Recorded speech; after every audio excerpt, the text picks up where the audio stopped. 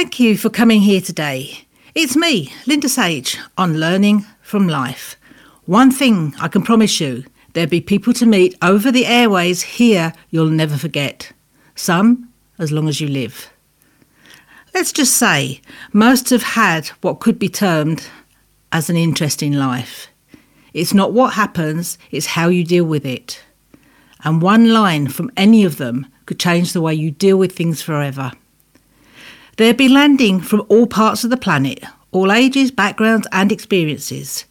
Telling the truth of how it was and how they manage things may just help you miss a rock or two along your road too. Hi, and very warm welcome. I'm Linda Sage and this is Learning from Life. We can learn in a classroom, but it's not always the best place to learn. Lessons that we take right through the rest of our life.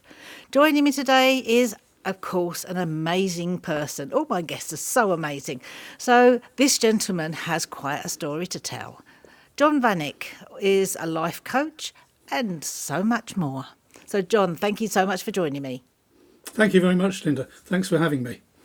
It's going to be a great conversation because I know you have an awful lot in your life to share. Yes, I probably have. Let's just go back for the beginning then a little bit, because if people that are listening don't know, who is John Vanek? Well, basically, I'm a life coach, and I qualified as a life coach through the European Mentoring and Coaching Council back in 2016. But I've been working in the field that I'm most experienced in, which is mental health, since about 10 years previous to that.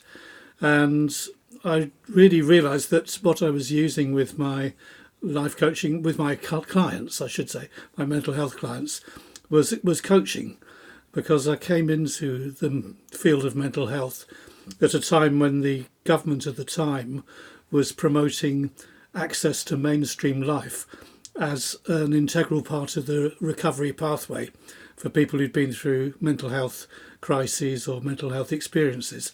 And the techniques I was trained in, they were very new, because really that approach hadn't been used in mental health previously.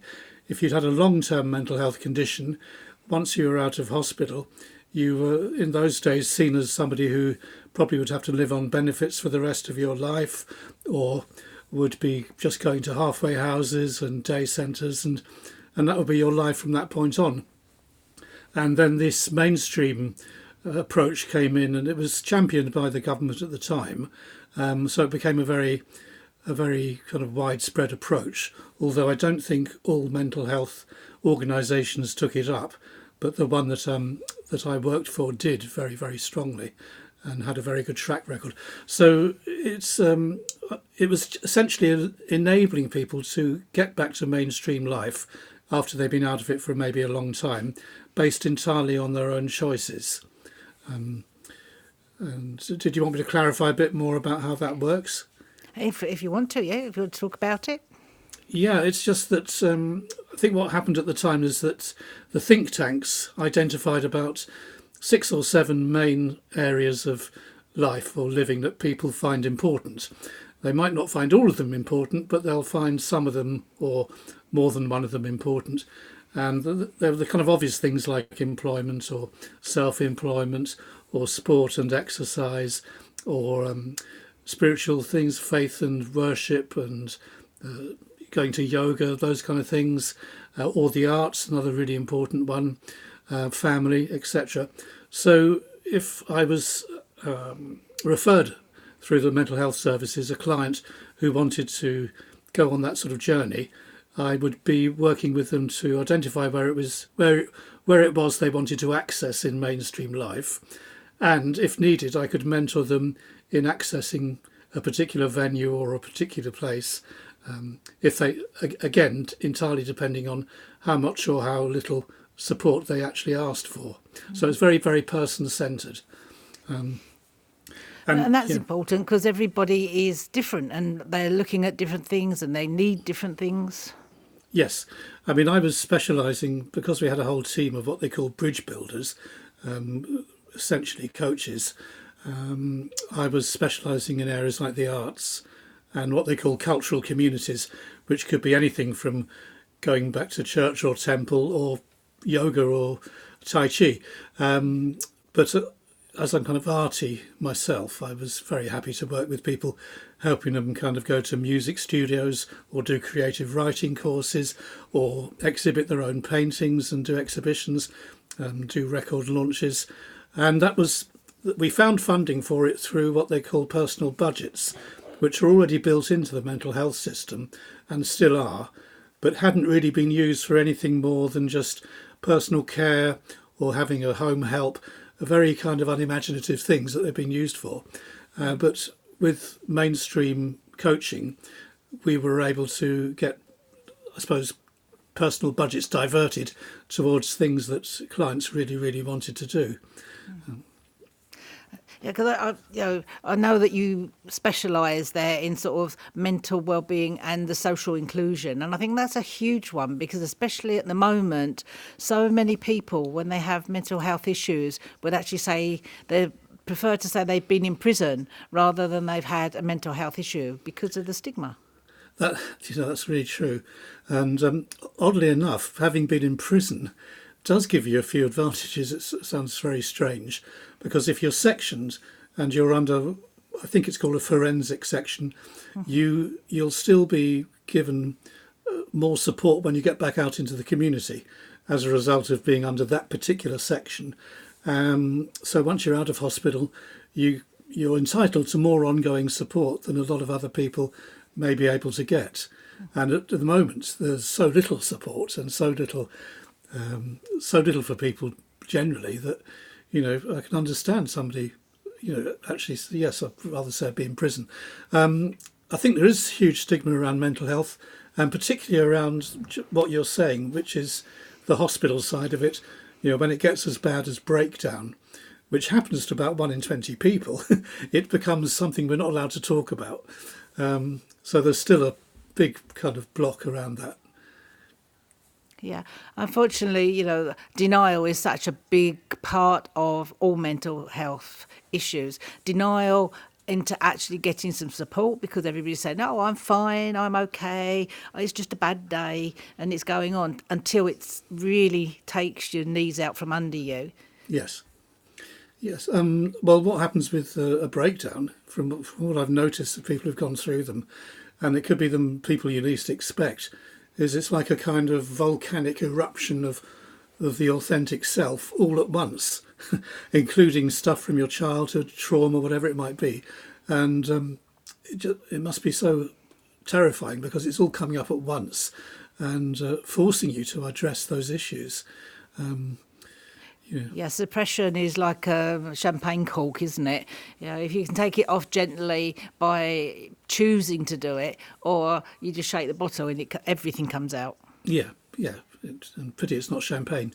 Yeah. But how have you got involved in mental health? Because a lot of people don't get involved unless they've got a personal issue or they've had a connection with it in some way. Yeah, there is a personal issue. It's really a best friend of mine whose family's had a history of mental health problems and who developed them herself in her late 20s. And for years, I didn't really understand. I was in as much denial as everybody else. He probably just needs to get a job or do this or do that. And because this was a very articulate person, so you kind of instantly assume that they're going to be very adequate for whatever comes up in life. And that's wrong. So I had to dismantle a lot of my own blindness around mental health, but I understood there was a genuine problem or condition or something that had to be addressed by professionals. So that was definitely a big trigger for me, just understanding that my friend had these genuine issues. And that's probably been the main trigger, to be honest. And how do you see this going forward? Because obviously COVID has made a huge amount of difference to the lives of so many people. Well, what's happened with the lockdowns is that what services that have been available, I mean, the ones I'm involved in have shifted to either conference calls or individual calls. And actually some of that works out well. It's one of the strange things is because if you're previously used to a kind of day centre or drop-in centre setting, the kind of one-to-one conversations that go on there, they can be done confidentially, but you're in a space which is being used quite busily, going on all around you. So whether those one-to-ones have got enough quality as they could have is debatable. And with the lockdown and having genuine one-to-ones with people over the phone or whatever, it seems to be mainly over the phone rather than Zoom, I'm actually getting much nearer to my clients and probably more able to be effective. So there's been a strange kind of positive that's come out of it. But I have noticed that nearly all my clients are they're all back out in the community, some working, some not. They seem to be a patchwork of support.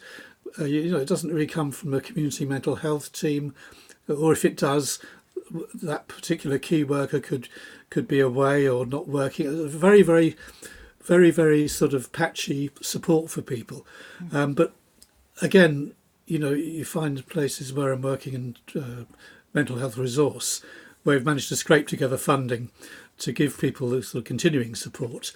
And because of the lockdown, some of that support is, I would venture to say, is probably a little bit better than what we could give before. I mean, I don't know about you, because like you, mine was very much sort of a personal basis, a one-to-one or group work or training. But my thought about working with people on the phone or on Zoom, I was a little bit reticent, but people actually have adapted far better and they're more willing to interact with these than they were before. Yeah, it seems to be the case. Yeah. It hasn't been bad for my practice, really. So what's one of the things that you've, obviously this year we've learned so many things. If we didn't know about technology, or if we didn't know about getting out there and promoting things, we've learned an awful lot. So what's something you've learned this year? Well, I've learned that people who've been through these kind of mental health experiences are able to give each other a huge amount of peer support. And they'll know things that I don't know. They'll be able to signpost each other to places of support or help or self-development that I don't know about. I've learnt more about peer support this year than I have previously. Yeah, it's a very strong point there. As long as you've got the people, it's a bit like when they've gone through, to make sure that they keep going and they keep learning. Yes, I mean, that's the thing. Everyone wants to grow. It seems to be a human thing. We're not happy if we're not growing one way or another. And that shouldn't exclude anybody. Very true. And there's so much out there now to choose from. The only problem, I don't know about you, but since COVID's hit, and obviously a lot of people financially have been strapped, and all of a sudden we've got a huge influx of life coach, well-being, mental health specialists who really aren't that in the field. What's your thought on this? Well, when I first went into coaching, the reason I did it is because I discovered there was a course, a proper EMCC course, that was particularly for mental health and well-being. So I thought, well, I've got to do that because I've been doing coaching. I might as well learn the techniques.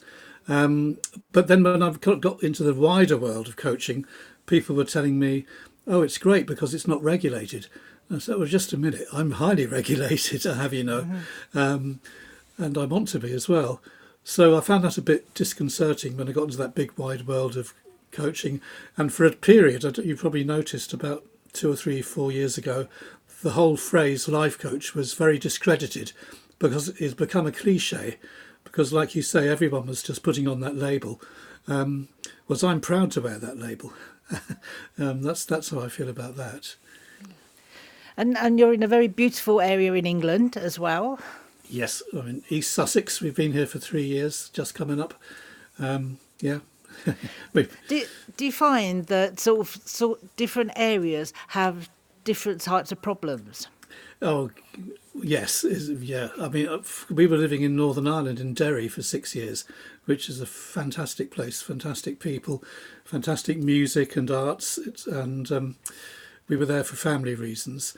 And of course, you've got a whole history there in Northern Ireland, and mental health is almost like a daily thing. I wouldn't say there's any stigma really, because every family seems to, one way or another, whether it's historically or to do with where they're living or with the kind of lack of opportunity for young people, families have taken on board the whole mental health crisis. There's a lot of tragedy, like young men committing suicide, that goes on far too much in Northern Ireland. But the access to counselling, even now with kind of cuts going on, is much, much more widespread. And you'll see entire families going for counselling, and there's no, not that I can see anyway, no stigma attached to it. So that's a very different environment. As over here, we're still fighting to get bits of support here, and try not to mention the M word and that kind of thing. You know, all that's still going on. When do you think is a good time to actually start with mental health awareness? Well, I think any company or business, I've said this, which employs maybe 10 or more people, should have a kind of kite mark. I know you've got mindful employer, but if there's offering any kind of goods or services, one of those services should be some kind of mental health, whether counselling, mental health first aid, or a very good health insurance scheme. And it doesn't even have to be things they're offering for free, because people are willing to pay out for good support. And people who have mental health breakdowns come from every single walk of life. So I just wish it was more like, I've got my fair trade mental health kite mark for my business, and one of the services that's available for people is I don't know, a good health insurance scheme which might cover you when if you have to go to hospital for a breakdown, or we've always got access to counselling, not just for our employees but also for our customers. You know, why not? Mm-hmm. So that what I'd like to see is a kind of post-breakdown awareness of mental health, without stigma or without prejudice. Mm-hmm. You've mentioned quite often about the arts. How are you involved with this? Are you a performer as well? Yes, I'm a songwriter, musician, and that's massive for me, really. I just, it's been really important. So anything to do with the arts is kind of, it's sort of the area I live in, really. So anything to do with the arts I just love. And if people want to be helped to access anything to do with the arts, I can probably help with that. So very much, I mean, music has a huge effect on mental health. It can really make you happy, it can bring you down, it can relax you. I mean, music's such a key point of most people's lives, I think. Yes. I can't imagine life without it. Very, very true. I think we turn to it really subconsciously and sometimes in sort of spiritual form as well. Yeah. What do you mean exactly? I think that, sometimes we don't even realise, we put a piece of music on because of some sort of way we're feeling or some memory, but quite spiritually it's able to sort of transform us as well. Yeah, I think you're dead right. Yeah. I mean, I'm not a performer or a singer. Nobody wants to hear me sing. It's terrible. But it really amazes me to see how much music comes out of a person. Yes. Well, you mean somebody who hasn't been exposed to it, or? Anybody. I mean, just the power of being able to sing. I mean, I sing, but only ever in the shower in the car when nobody can hear me. Our technique will be able to say, it's terrible. My singing is terrible. But when I hear this sort of tone come out of a human body, sometimes it's just spiritually moving. Yes, it is. Yeah, it is. Yeah. So what's something that is really important for you that you haven't learned in school but has affected you through life? Well, there's one thing that's really kind of been brought home to me. I mean, when I used to go for job interviews and not get the job, I'd often be told I was too laid back. And I sort of thought, well, maybe that's a defect. And then I thought to myself, if I'm doing coaching, more and more I need to be doing non-judgmental listening. And I find non-judgmental listening to be one of the best skills anyone can have. And so that's one thing I have learnt, to apply non-judgmental listening, and maybe as a key tool. We don't always have to intervene in people, even if that's what they've come to see you about. First and foremost, they want you to listen. So that's what I've learnt. So going forward, what does the future hold for you, John? Well, I've been asked to do more work. It's been surprising because of the state of mental health. And I'd like to be able to persuade businesses more to flag up mental health as part of their repertoire of products and services. That's really what I'd like to get into, alongside all the work I'm doing with clients. So you're going to be busy? Yes, and lockdowns have made me busier than ever. And so how do you look after your own mental health? Well, music, like you say, it would be a huge part of that. And I'm lucky, I can just play guitar or record a song or do some writing whenever I wish, really. So that's one thing. Exercise is pretty important, and I acquired an allotment this year or last year, and that needs everything done to it, ground clearing and everything. That's pretty therapeutic. And then living somewhere near the Sussex Downs is pretty good as well. So all the usual things: nutrition, exercise, music, the arts, yeah. All the things we know, but we don't always do. No, and I found a way of making yourself do them now by using what they call Kaizen, the Japanese, where you apply very small changes and adjustments, even tiny adjustments, and that stops you procrastinating because you can do something in that area, even if it's only a very small thing. Mm-hmm. Yeah, and because procrastination is a kind of anxiety in itself. But it's a choice as well, isn't it? Yes, and that's what's so horrible about it. Yeah. Because, we'd prefer to think of ourselves as victims rather than having choices. Yeah. So, John, thank you so much for being with us. Where can people get in touch with you if they want to? Well, I'm on LinkedIn under social inclusion, and on Vanek Life Coach on Facebook, and vaneklifecoach.com website, or even email vaneklifecoach@gmail.com. Fantastic. So I'm just going to put you on the spot now. And if somebody's out there thinking about, getting in touch with somebody or not really sure about doing something, what's your advice for them? Not sure about doing something in a particular direction, or getting some support, getting help. They're still in the situation saying, everything's okay, I'm okay, but they're really not. Yes. They should. Well, see, anything that's got mental health flagged up, if they may not be thinking along those lines, but any kind of therapy will probably help, and they probably want to choose their own. So it could be talking therapies, or it could be a counsellor, it could be arts therapy. So just reach out to any area that offers therapeutic services. Fantastic. So thank you so much, John, for being with us today. We really appreciate your time, and hopefully you'll stay safe and well and get through this strange time. Thank you very much, Linda. And thank you, everybody, for being with us. The good thing about podcast is you can go back and you can listen to it several times, because there's some real golden nuggets there from John. So take your time, go back, and of course you've got all the other archives to listen to as well. So for now, stay safe, take care of yourself, and I'll be back with you very soon. Bye for now. Thank you for listening. This podcast was recorded in conjunction with the Chapel FM Art Centre and East Leeds FM radio station. For more information about them and all the good work that they do is www.elfm.co.uk. And to know more about what Linda Sage is doing, her website is www.lindasage.com. Also on all the other social medias.